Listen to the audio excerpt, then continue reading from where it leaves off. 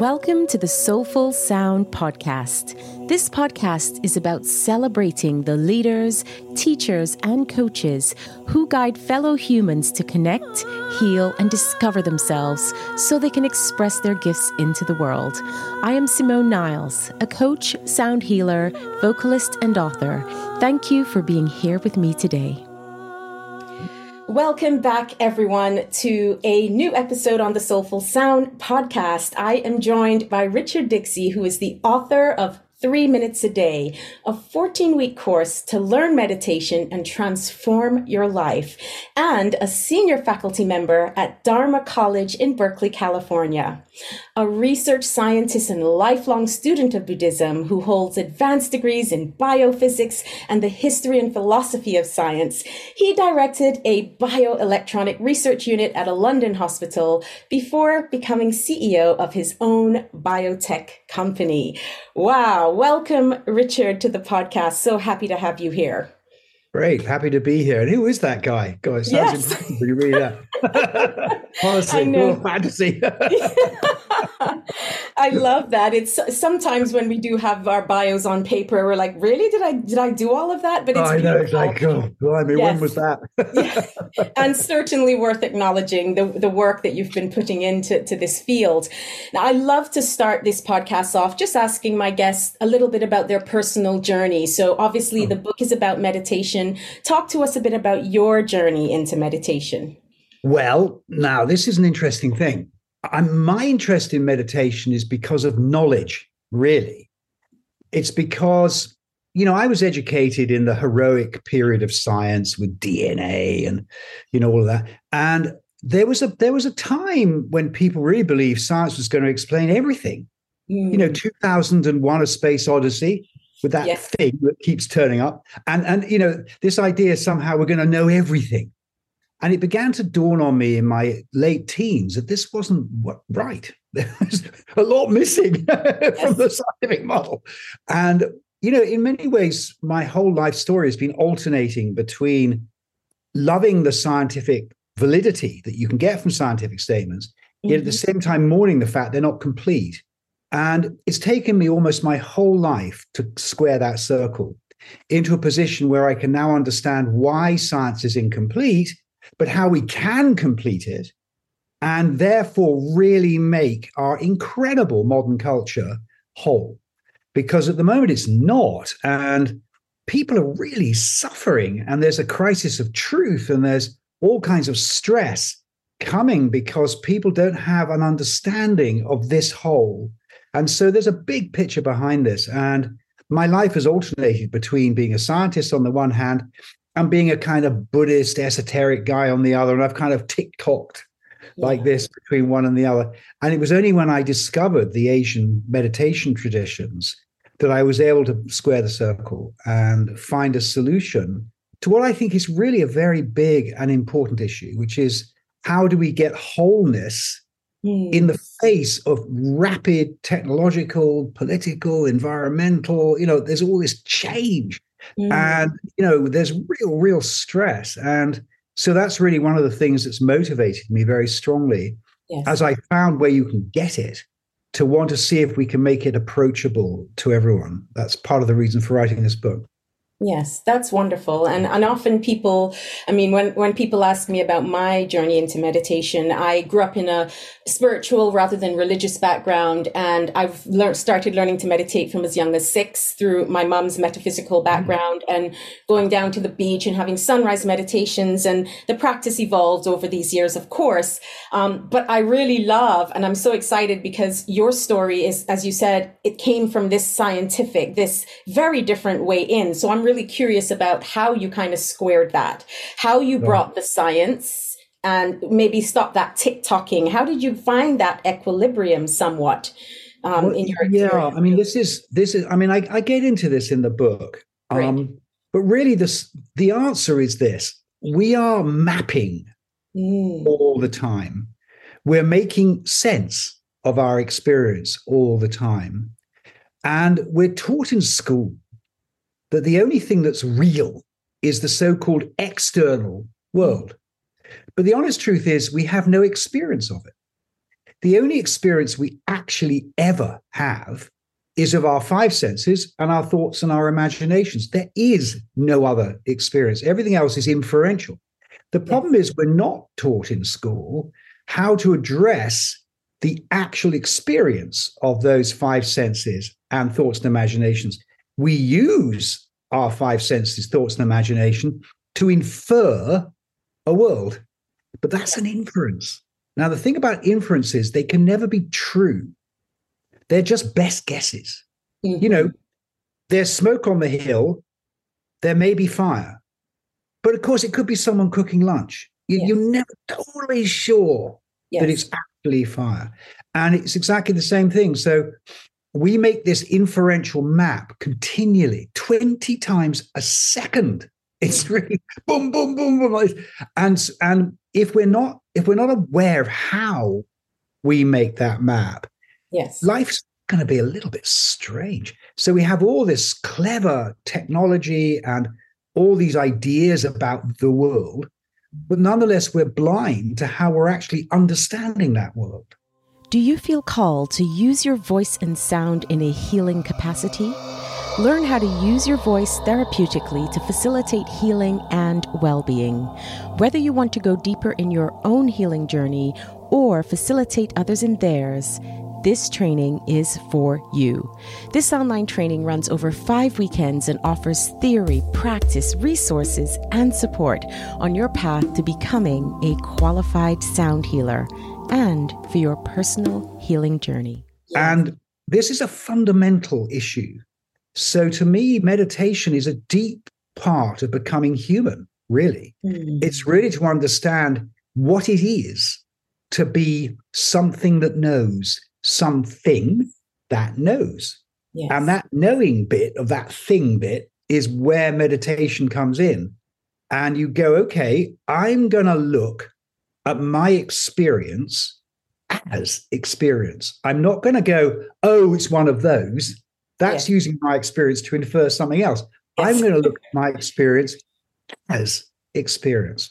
Yeah. And that activity is essentially meditation. And of course, we'll get into how you do that. Yes. But nonetheless, that's fundamentally what it is. And if I had a wish on my gravestone, the guy died and he wished this, it would be at school in 3rd grade, I wanted to teach reading, writing, and meditation.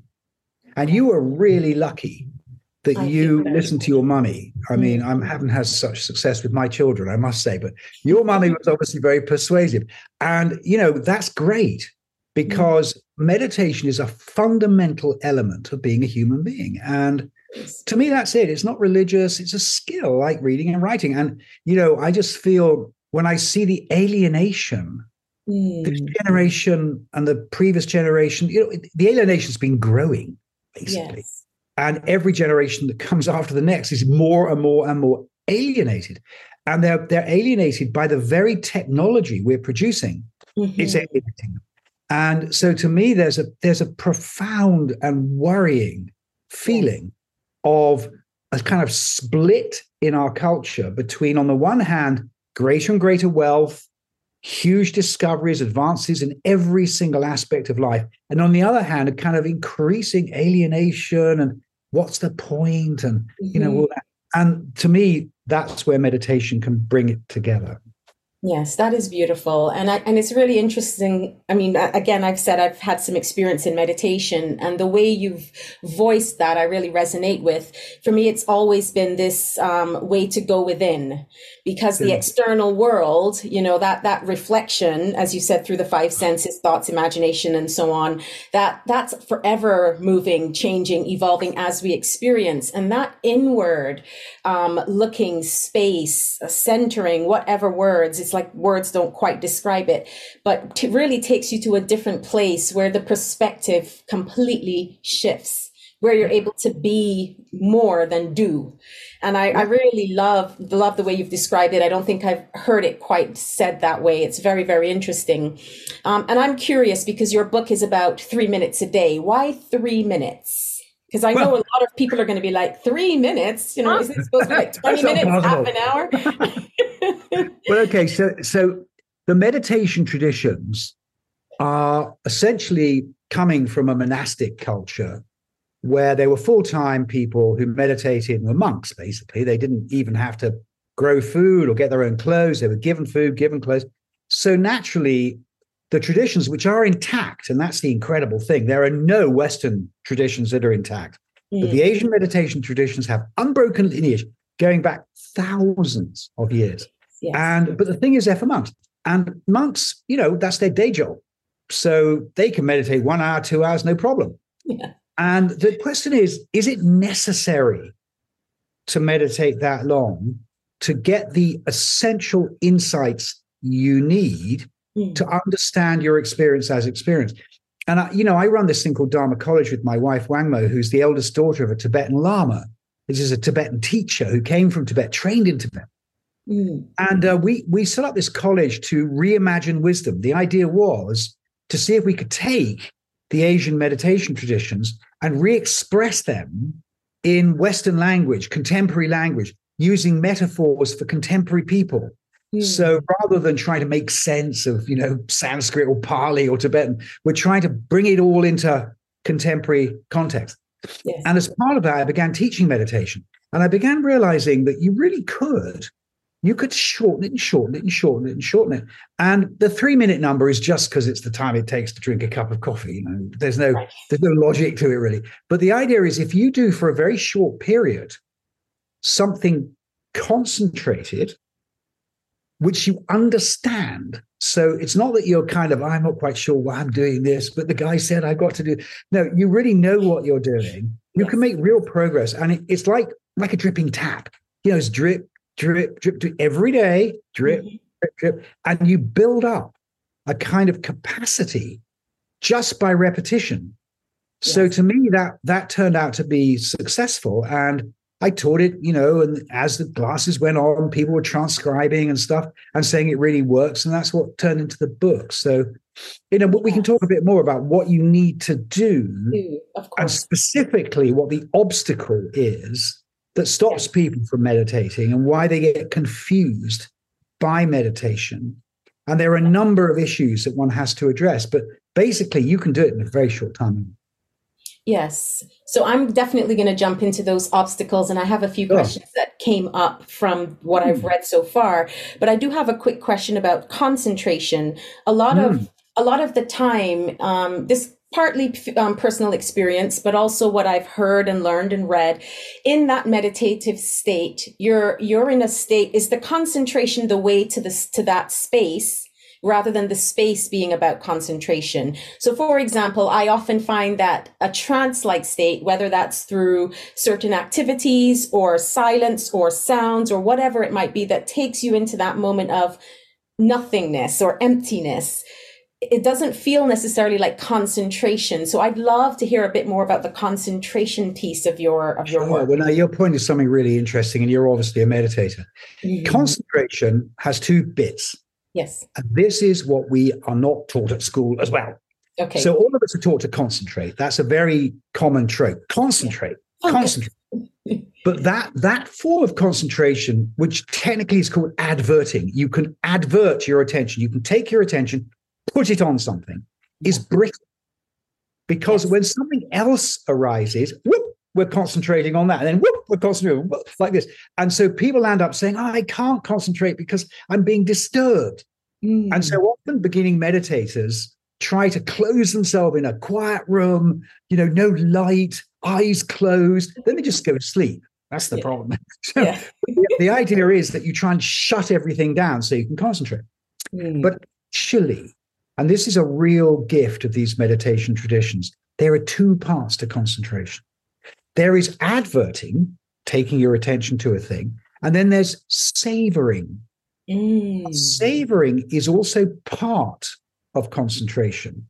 So, for example, if you find, someone who's, say, an antique dealer, they'll pick up some object and they'll kind of touch it and play with it like this, And what they're doing is they're savoring the object. So they can say, this is real or this is a fake. They can tell just by this savoring process. The simple metaphor is you lift a cup of coffee to your lips. That's adverting. That's taking an object of concentration. Then you taste the coffee. Yes. Now, tasting the coffee is different. Mm-hmm. You've got an object, but now you're moving with that object. Yeah. And that type of concentration, which technically is called vikara, that type of concentration is inherently stable. So you can enter into a space which is sometimes called presence, when you are concentrated, but there's no specific object. You're just in a concentrated place.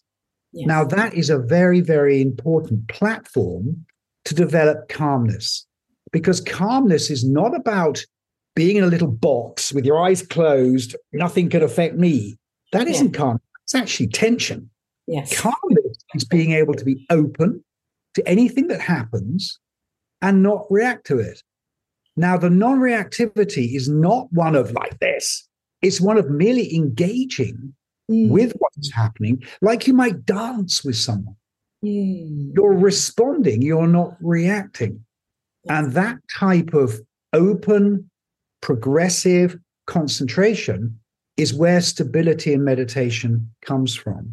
Now, most people who've tried meditation have not understood this. So they've tried to concentrate, then their concentration has become brittle.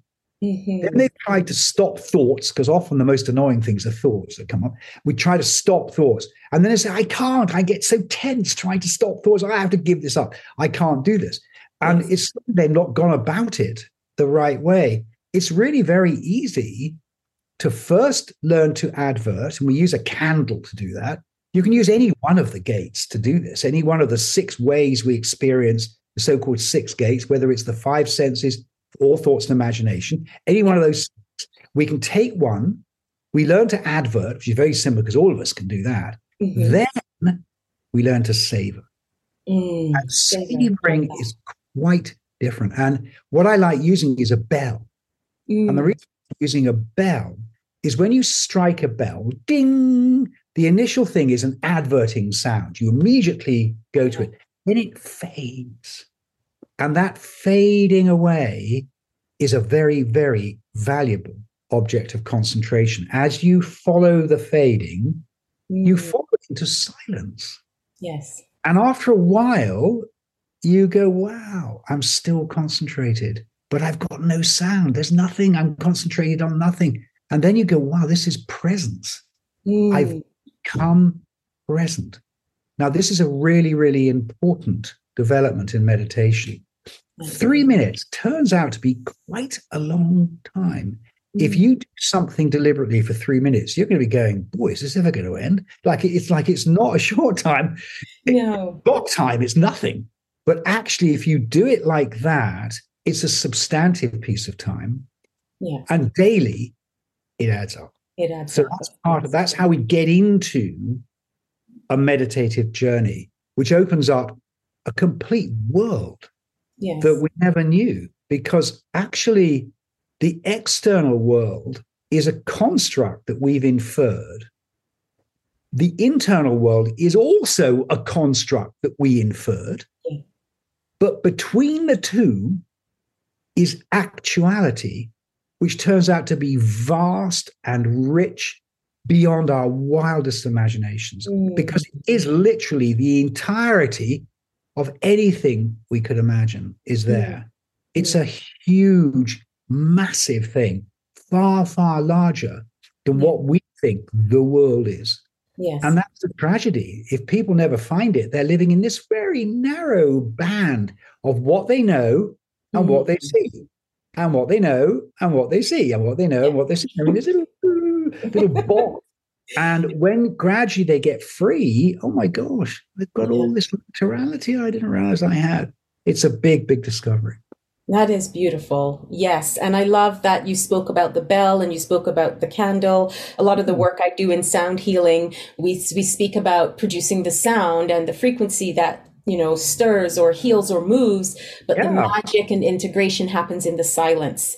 And that's beautiful. It is the same with music and silence. We have both. You've got a beautiful gong there I can see behind. Oh, my singing bowl. Yes. Yeah, that's the same thing. That's a perfect thing to use. That's exactly. Great. Yes, exactly. Yeah. So you did speak about this in your book, and I want to know more about it. You were talking about the the mind being like a city with 6 gates. And you mentioned the gates a moment ago. So what are those 6 gates? Tell us more about that. I mean, this is really commonsensical. They're the 5 senses. Yep. And then the mind gate. Right. And the mind gate is essentially thinking, imagining, which is a form of thinking, and emotionality. And, you know, so you can say that there are only 6 ways that we get direct experience. It's from those 6 ways that we make a world. Okay. We say, oh, it's one of those, or it's one of those. Now, in our language, we have such an interesting thing. We say we recognize. So if I know you, I go, I recognize you. Now, we never say recognize. We will say recognize. Mm-hmm. But if I say I recognize you, I might think, what do I mean I recognize you? What am I doing when I'm recognizing you? Well, the answer is I've got you. That's cognition. There's someone here.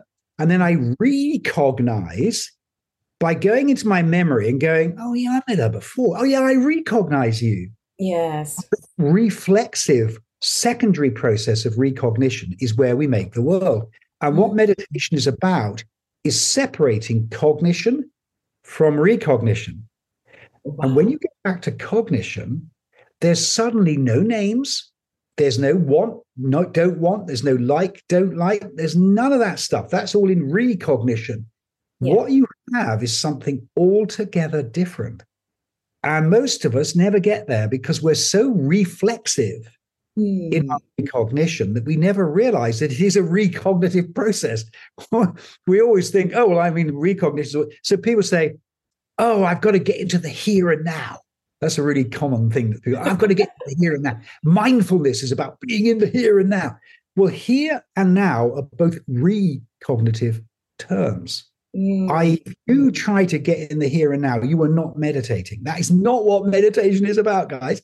The here and now are both recognitions. You need to get to the thing that told you you were here and the thing that told you it was now. Yeah. That's where the pay dirt is. And, you know, that's where meditation does really surprising things. It's truly transformative because it's a form of knowledge which is actually experience and knowledge together. It's not the same as normal knowledge. It's not like book knowledge or I know about that. All that about, if you say I know about something, you are in a recognitive model of it. When you actually have the direct experience, you just are that thing. There's no about it. You are that thing. And that is a big moment. And you suddenly go, wow, so there's nothing wrong with knowledge. Of course not. I mean, our incredible wealth of information is of great value, but it'll never, ever, ever tell you who you are. You find that out when you separate cognition and recognition. Suddenly you find out who you are. Because remember, recognition is essentially everybody you met, all your experiences, your education, your background, your socioeconomic conditions, the country you were born in, your likes and dislikes, the bad things that happened to you, the good things that happened to you, all this stuff goes into recognition. Yeah. And the technical word is it conditions your response. So your responses become predictable. Like I'm a white English guy with an English accent, you know, la, la, la. So there are various things you know about me immediately. That's because I'm in a recognition model. So ChatGPT or Google know what you're going to buy next. They can, because they can track your action and say, well, I know what this guy's going to do next. He's kind of predictable. He's like a robot. Patterns are clear. Yeah. And so we're in a very amazing moment where advertisers, remember adverting? Advertisers have become incredibly sophisticated. They can now model what we're going to do next and give it to us on our mobile phones. Yeah. Now that, if we don't understand the difference between cognition and recognition, we totally lose control of our lives.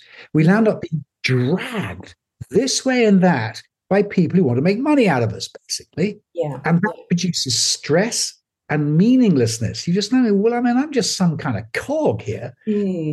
If you're told in school that everything that matters is external to you, in the cosmos or whatever, and you're just some insignificant speck on an insignificant planet, all this rap they go on about, then if you're told that, then you end up with a life that has no value whatsoever. But this is a complete misunderstanding. We are the center of the universe, literally the center. Yes. We're not only physically the center, because the Big Bang actually came from inside everybody, but we are actually the center, because there is no other point of experience than your own. Yes. You can't tell me what I'm experiencing. I can't tell you what you're experiencing. We're all the center of the universe. Far from being insignificant, we are literally everything. The rest of it is inference. Now, the inference is be accurate or maybe inaccurate. That's an issue of knowledge. But in terms of experience, it must begin here. And we need to train our capacity to separate cognition from recognition and then inhabit, savor that space. When we enter and savor that space, we go into something altogether different. And to me, that's like, wow, that's like a door opening to something quite magical. Yeah, that is magical. And I think, you know, even saying that I don't know what you're experiencing and you don't know what I'm experiencing, I think we can also say that sometimes we don't even know what we're experiencing, right? This is like, so let alone anyone else. So I love this. What's beautiful for me here is that most of and I keep using the word experience in meditation, it's not from I'm going to a course or I'm going to learn about it. So I couldn't speak to all the techniques and the different ways into that. It is from experience. But what's lovely in this conversation for me is I'm really resonating with what you're saying from a sensory place rather than I'm thinking this doesn't work. This doesn't, it's quite an interesting experience for me as I listen and kind of take in what you're sharing. So this is beautiful. Now the obstacles, because I know that this is what a lot of people talk about, like it's hard, I can't meditate, my thoughts are in the way and all this stuff. So talk to me about those five obstacles that you mention in your book and what advice you have when they arise. Okay, so canonically, our task is to become a craftsman of our own perception, as if we were a violin maker or something, except we're taking our perception itself. Now, as we begin to try to do this, so-called obstacles come up. Now, let's talk about this map maker, because I think we've got to understand the map maker to really understand the obstacles. Okay, great. We evolution of humankind, we came from being a little naked pygmy ape on the savannah, surrounded by extremely impressive predators like saber-toothed tigers, all kinds of, oh my God. And we made it. Not only did we make it, we're now driving around in Ferraris. Oh, did we do that? Well, the answer is we couldn't learn from experience. So this recognitive map that I've been talking about is actually of great value because it's how humans can learn from experience. We can remember the last time and not do it again. That gives us freedom to behave in ways that animals don't have. They have some ability to learn from experience, but within a kind of box. Whereas humans can be really flexible and do almost anything. Now, that capacity is of great value, that map maker. And that map maker has taken us from nowhere to hero. It really has. The problem is it's paranoid because really essentially it's looking for danger the whole time. And it's got nothing to do with making us a meaningful life or a happy life. It's merely the idea is to make us a long life. That's it. They're not so interested in whether you're happy about it. They just want to keep you alive. This is why all news is bad news. Because in the recognitive map, the only thing the mapping is interested in is, is that a problem? You never get a headline that said things went well. I'm not interested whether things went wrong. Oh my God, I want to read about that. Yes. But things went well. So, we've had endless headlines about the fact it rained for Burning Man. Why is that news? I mean, why is that of any interest to the world? Apparently it is, because the head of every news feed is Burning Man, people stuck in mud. That's because it's bad news.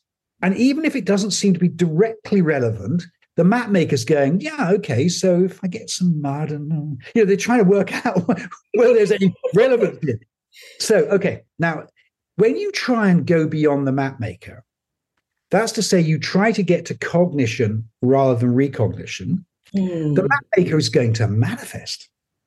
Now, the map maker is a bit like an overprotective auntie that's saying, oh, you shouldn't go out. You might get mugged. You mustn't do this or this might happen. It's always giving you this kind of negative advice about what you should and shouldn't do. And when you try and go beyond it, it tries to help initially by saying, oh, I know how to meditate. Oh, yes, I can do that. Oh, yeah, I know exactly. You're meant to sit with your legs crossed in front of a picture of something and, all this sort of idea. And this is very unhelpful. You have to get rid of that immediately. Then the map maker starts just popping ideas up. So the obstacles are really the map maker in action, trying to kind of get control back from what, it's like, my poor child is now doing something I'm not controlling. Oh, my God. It's very dangerous. And there are 5 ways it does it. 2 pairs to single thing. So the first pair is thinking. Now, classically, thinking is either wanting or not wanting. So classically, we daydream about things I might want, things I might want to buy, or things I might want to go, or things I don't want, things I want to get rid of, problems I had, things I must never do again. Yeah. It's called attraction and aversion. And these are classic fantasy scenarios. And the map maker is always playing these scenarios, trying to work out what works, what doesn't, what we should do, what we shouldn't do, etc. So it's always doing that. Those are the first pair. The second pair are irritation, irritability, and dullness. Now, this is a really interesting pair. As you begin to meditate, you start for the first time hearing all this mental activity going on. So there's all this noise. And if you're not careful, you get all churned up by it. People often say, well, I was fine. Then I started meditating and now I'm all nervous. That's irritability. Yeah. And normally what happens with irritability is if you overcome it, then you go to sleep. And that's dullness. So you have irritability and dullness. And the final one is doubt. Now, doubt is the final argument of the map maker. The map maker says, well, I've got you this far. I got you through childhood, through school, I got a job, come on. Why do you want to give me up? Surely that's very irresponsible. And that voice of doubt, even spending 3 minutes, you'll find the voice going, this is a waste of time. I could be doing better things. It's like, what are you talking about? Okay, so how do you overcome these things? Yeah. Well, the first thing is to realize they're really obstacles. They're features of the map maker. And like anything, when you realize that something's not an obstacle, it's a feature, you've already disempowered it by 50%. Yes. Because a lot of the problems we have in meditation is when we have what we call a problem, identify it as a problem, and then position ourselves to solve that problem.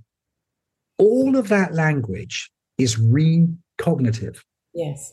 If we're trying to get beyond recognition to cognition, we have to drop the idea of a problem. The moment we have a problem, we're not meditating.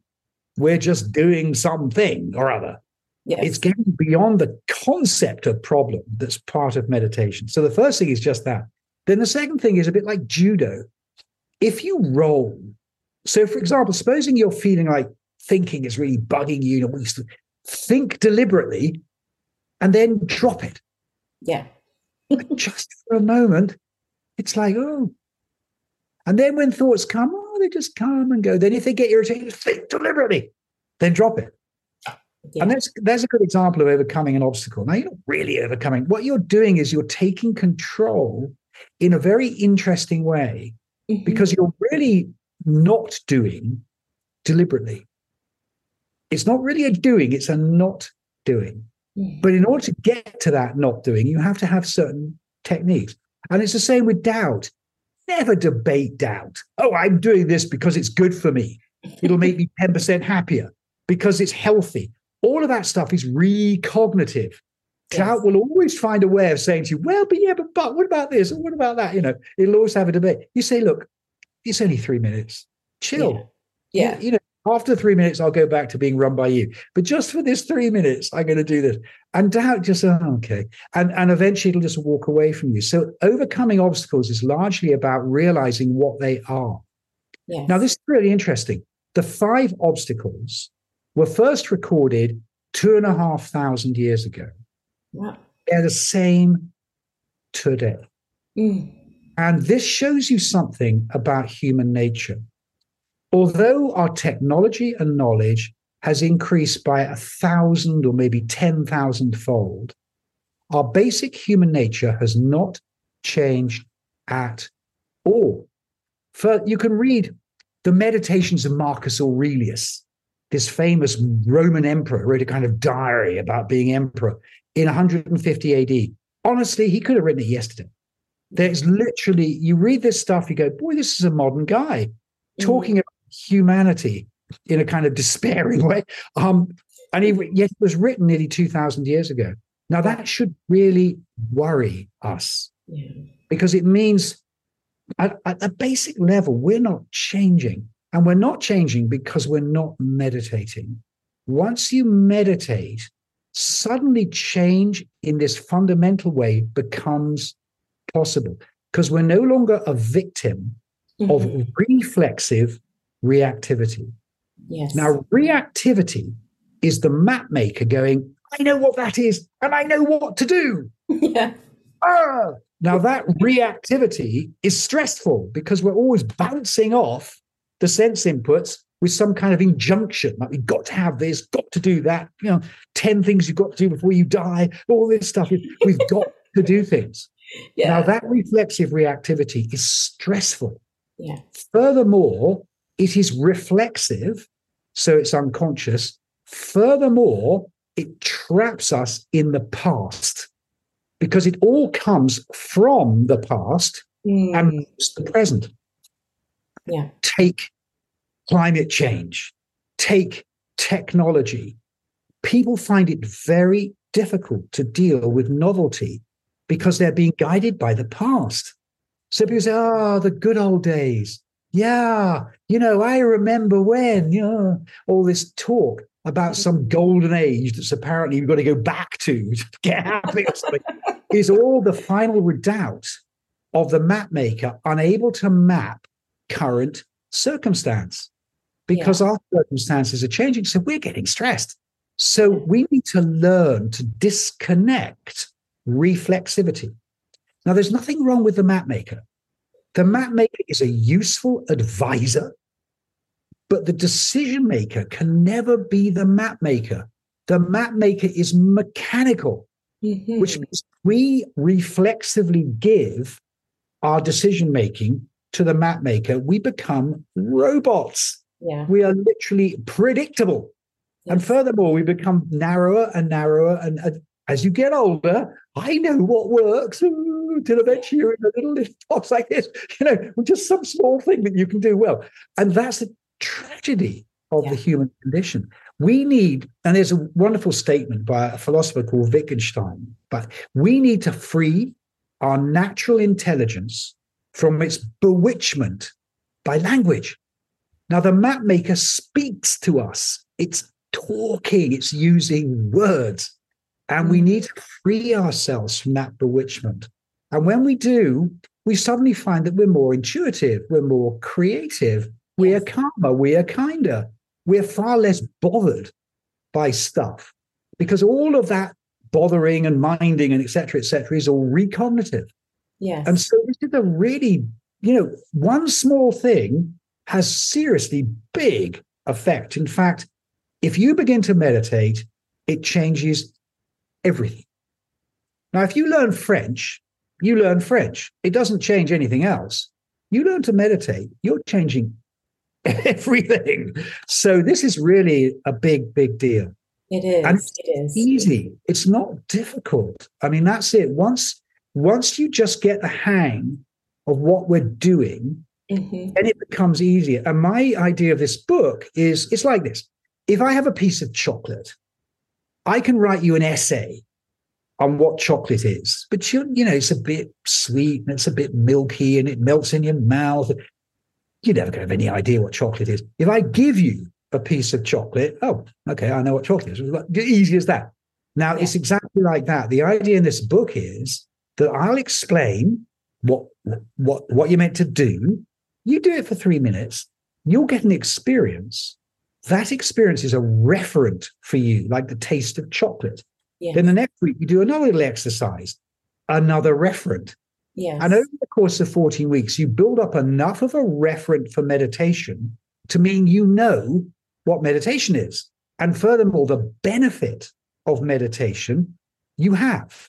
Yes. So during your busy working day, you might go, I'm getting a bit stressed, and drop out just for 5 seconds. It totally transforms everything. Now, that's the gift you get in a very short length of time. Now, if you want to go on and meditate for 8 hours and explore, good for you. At least you've got the taste of chocolate. If you want to go off and be Willy Wonka in the chocolate factory, that's I love that. But that's not a requirement. You don't have to. And let's be real, in today's day and age, if you're not, as you said, you're not in that lifelong path of being a monk, exactly. Well, I would say, the epitome of meditation is a seated Buddha. Mm-hmm. And there's a Buddha in every bathroom now. Everybody's got Buddhas. They're everywhere. Every restaurant you go has got a Buddha in the back. And the reason is because the Buddha represents this sort of calm guy who's kind of not part of a religion, who's made his own way and all that. You never see a Buddha brushing his teeth or a Buddha eating lunch. Yeah. The Buddha just didn't in fact, the Buddha meditated very little. We just got this idea that somehow meditation is all about sitting like this and not moving. Yes, this exactly. Is ridiculous. It's got nothing to do with that. Meditation is about engaging with experience properly.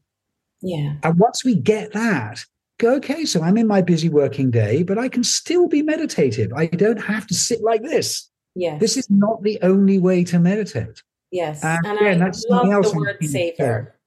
Savor. I love it because you keep coming back to that. And that the word savor is such a beautiful word. I think we can savor something in less than 3 minutes, for example. So it kind of brings that together, that it's such a just one moment, from one moment to the next, you can change the way you feel in that space. Savoring. It's actually a very posh word for this.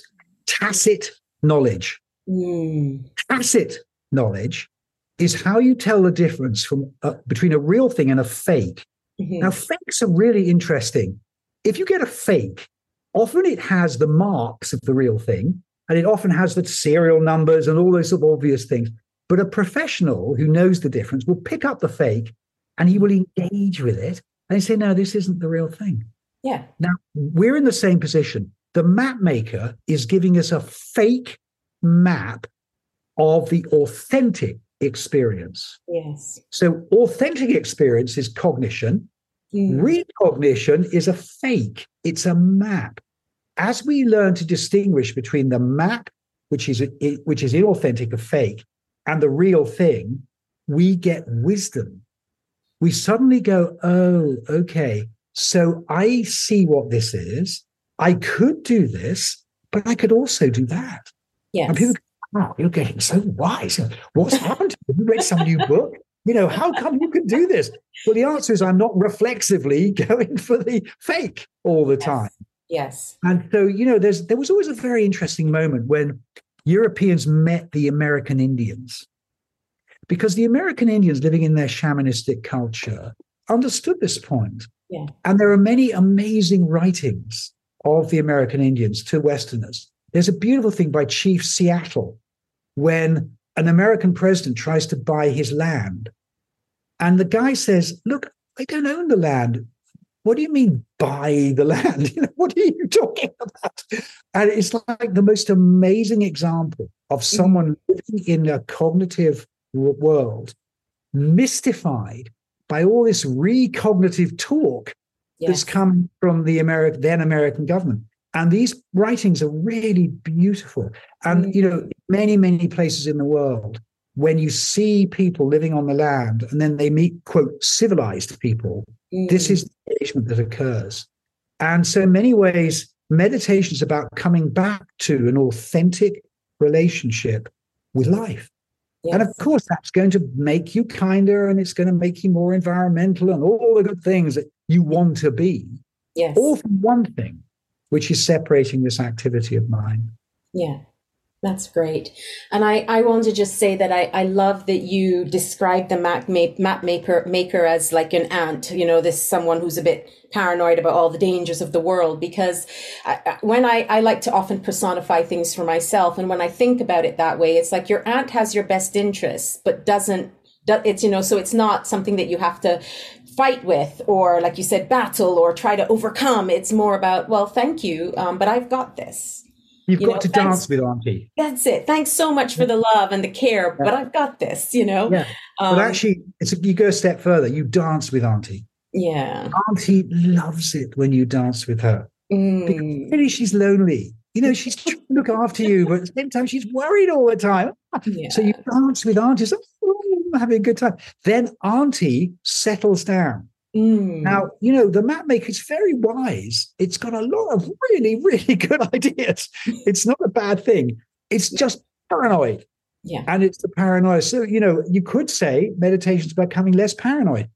But the question is, who is becoming less paranoid? Not the map maker. The map maker is always going to be paranoid, because that is the map maker's job. To be paranoid. There's no point in thinking you're going to make your map maker non-paranoid.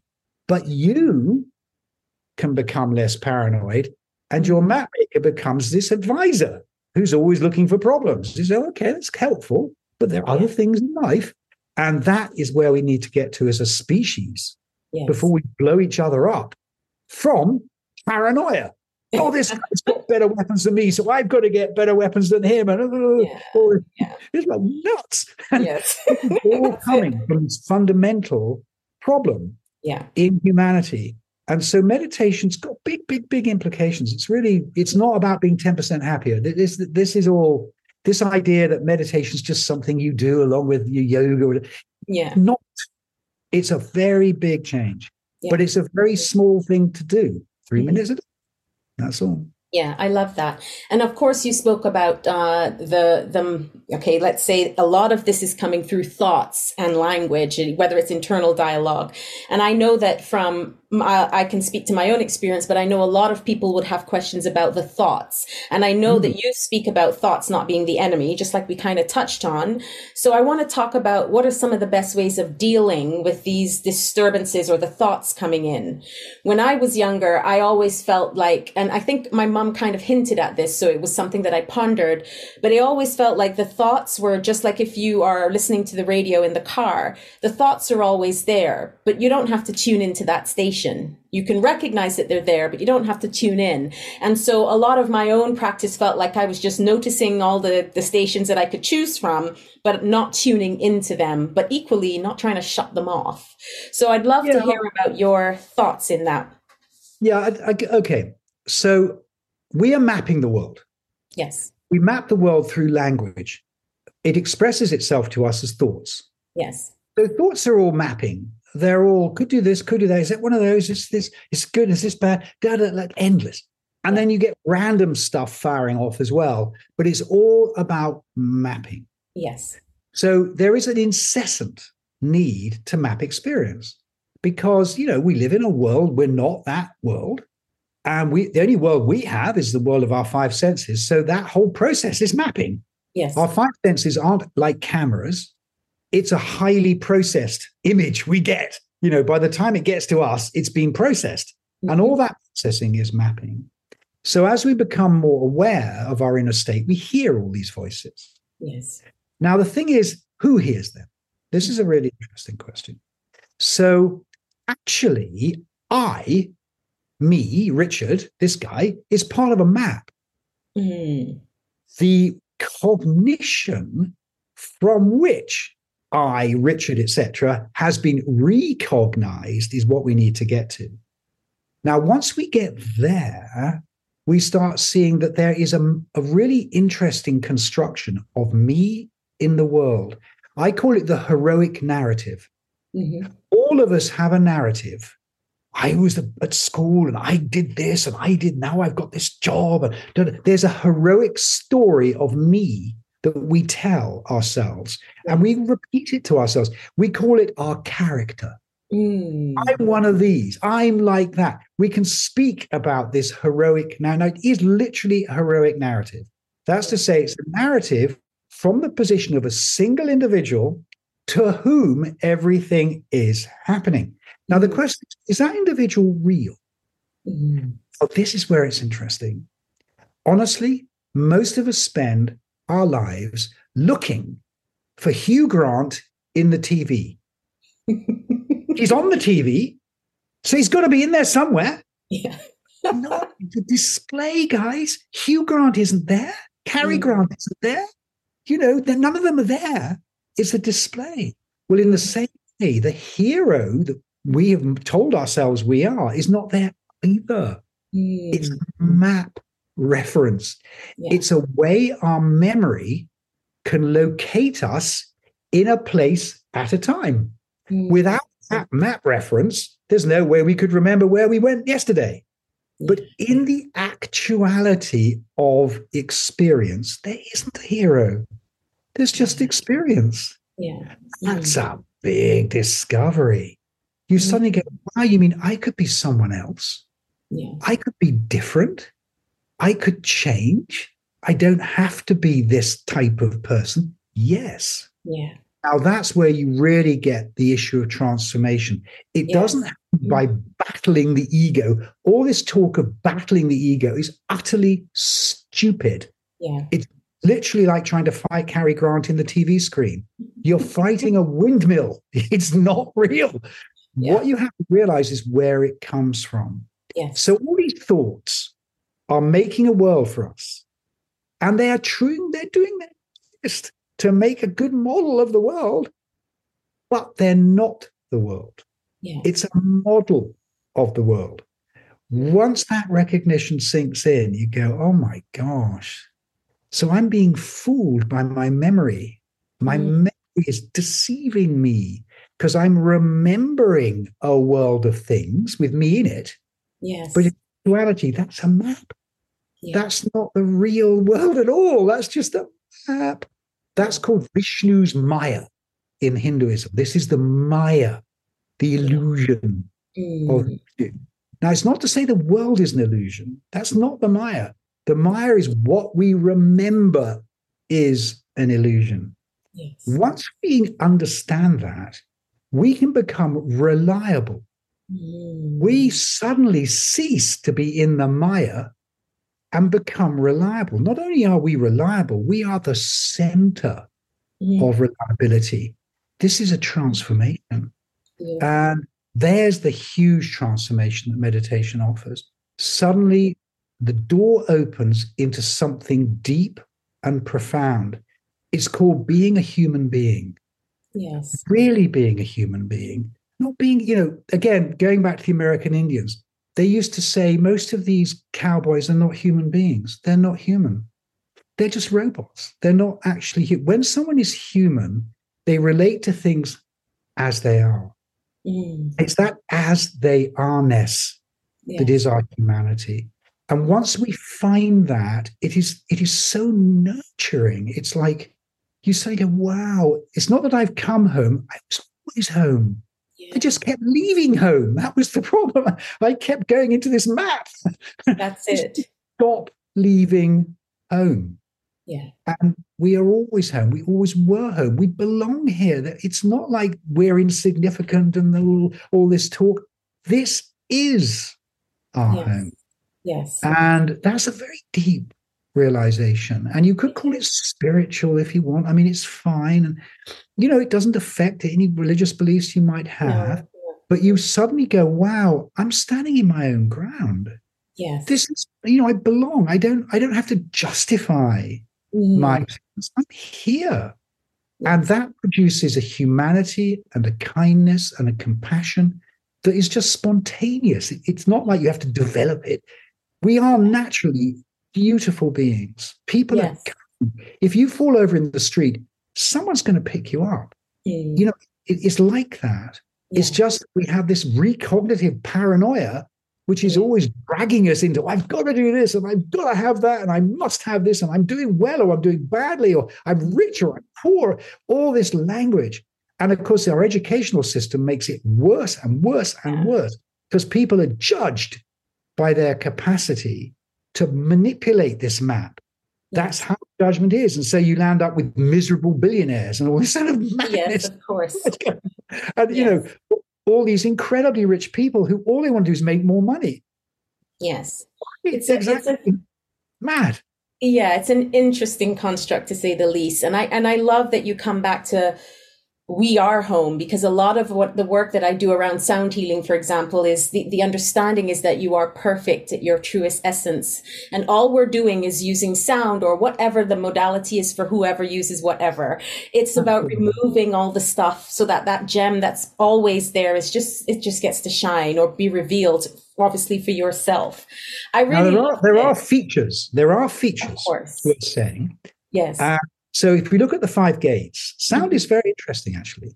Sound is the gate that makes meaning. Now, if you watch the TV and you turn the sound down, it makes no sense whatsoever. You literally have no idea what's going on. There's stuff happening on the screen. If you turn the vision down, turn the sound up, you've got a story. Yeah. It is sound makes meaning. And that's why sound healing is so powerful. The sense of sound is a very, very important sense. We are predators by biology. So vision is our primary sense for getting things, seeing, which is why working with vision is interesting because it's so reactive. But sound is what makes meaning. And I think it's very interesting to, when you're watching TV, turn the sound down and then you see it, meaning goes away, turn the sound back up, and work out when it is you get absorbed into the story. Yeah. That's so interesting. It is. When did that happen? Because that's when your storyteller has engaged with the sound of the storyteller in the TV screen, and so you've disappeared and you're kind of in the story in some weird way. This is a really, really interesting thing. That is so beautiful. I love that. I'm definitely going to have to put that quote for sure from you. It's beautiful. And this is an interesting one. I wanted to ask you because you encourage your, people that you work with to smile during meditation. Yeah. So why is this important? Because it's such a simple thing, but I want to know about that. Yeah. Okay. So, Buddha's in every bathroom, as I say. If you pick one up, they're always smiling. It's a little smile, not a big smile. It's a little kind of satisfied smile that they have on their face. And this is technically because sukha, which is contentment, is a precursor for samadhi, which is calm concentration. Now, the problem is that when we have an obstacle, something goes wrong in our meditation, most go, I've made a mistake. I've got to go back and do this better. I've got to work harder. That is a complete problem for achieving calm concentration. What we need to do is smile. Now, smiling is really, really interesting. When you smile, you feel warmth. It is the strangest thing about our physiology. Smiling, even if you're not feeling happy, the moment you smile, you can feel this feeling of sukha, satisfaction. So my advice to people is when they have obstacles in their meditation, it's quote, not going well.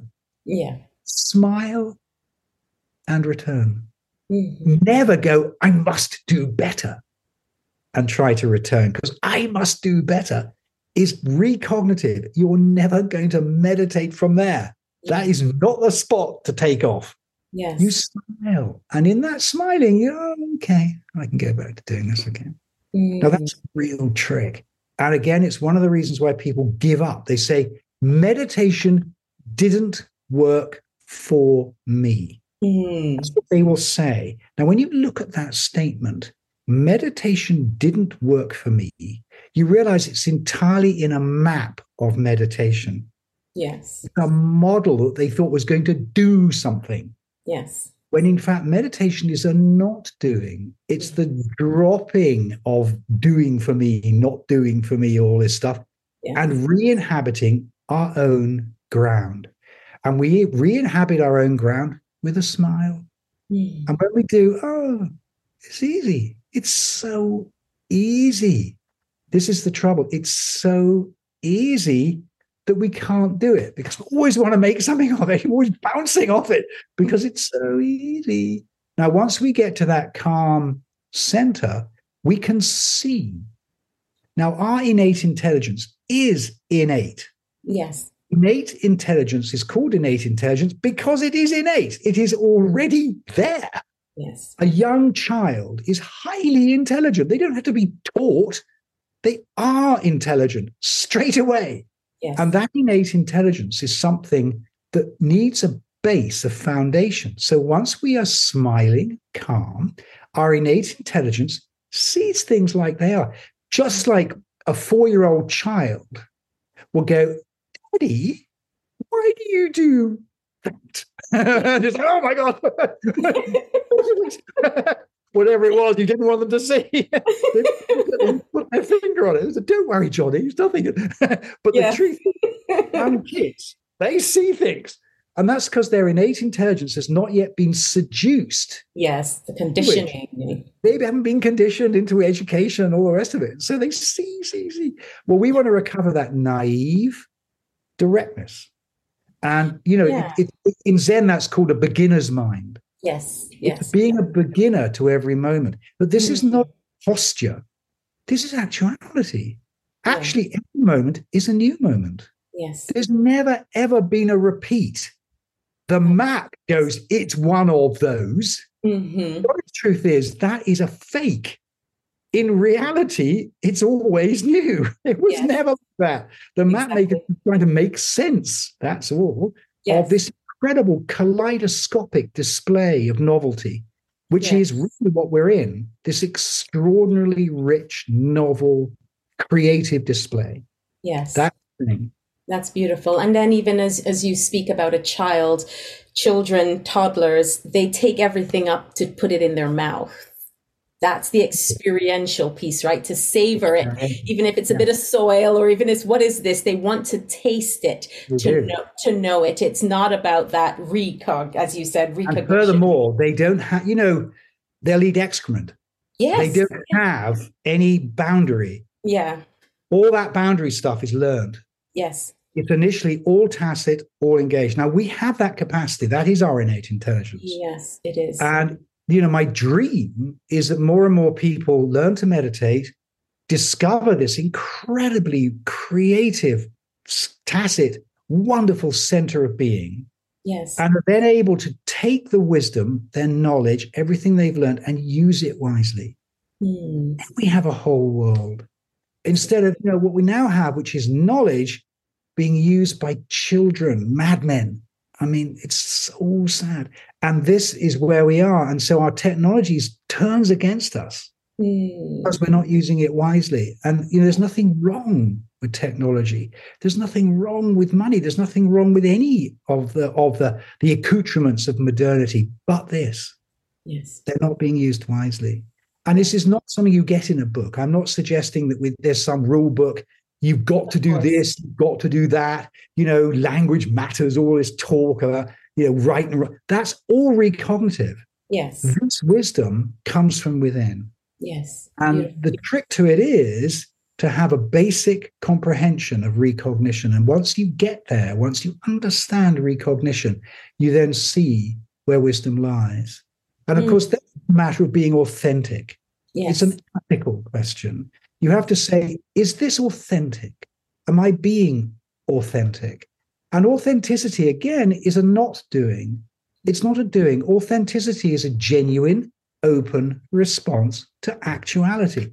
It's not a model. It's not a plan. It's not a clever thing.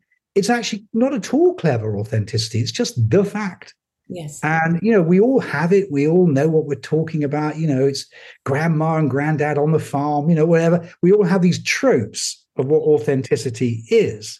The truth is we can find it in ourselves. And that's such a discovery. And you suddenly go, wow, so a lot of the stuff I'm worrying about is silly. It isn't going anywhere.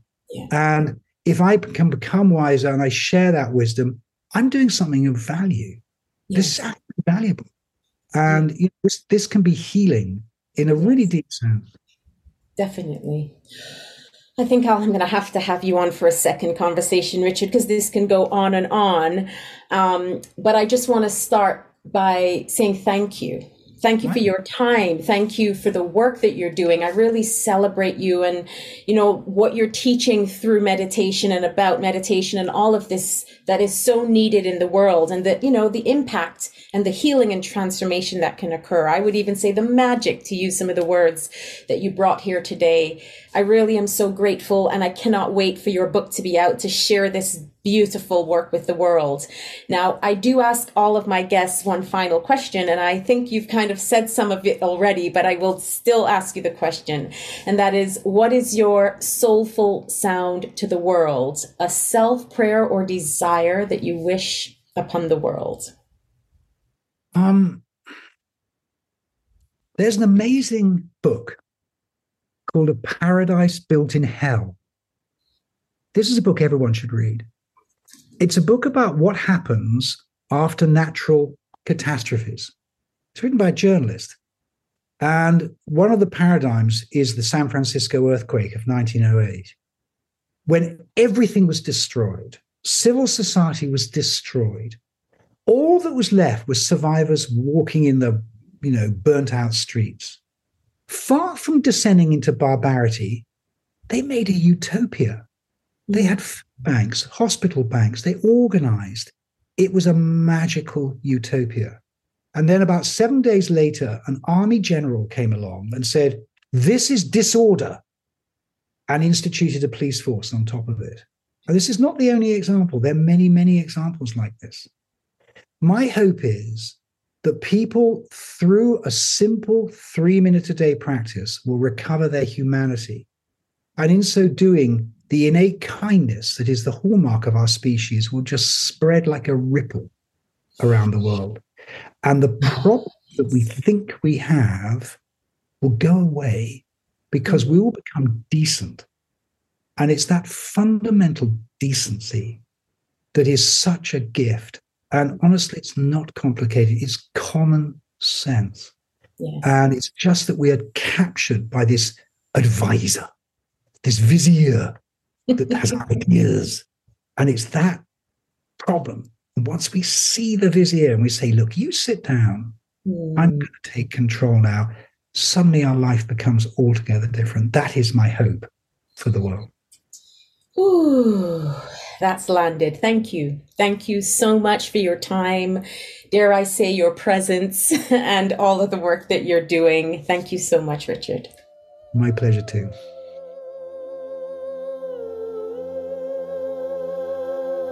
Thanks so much for tuning in. I hope you've enjoyed this episode. Please feel free to share it with your friends and remember to subscribe. From my heart to yours, sending you love, healing, and sound wherever you are.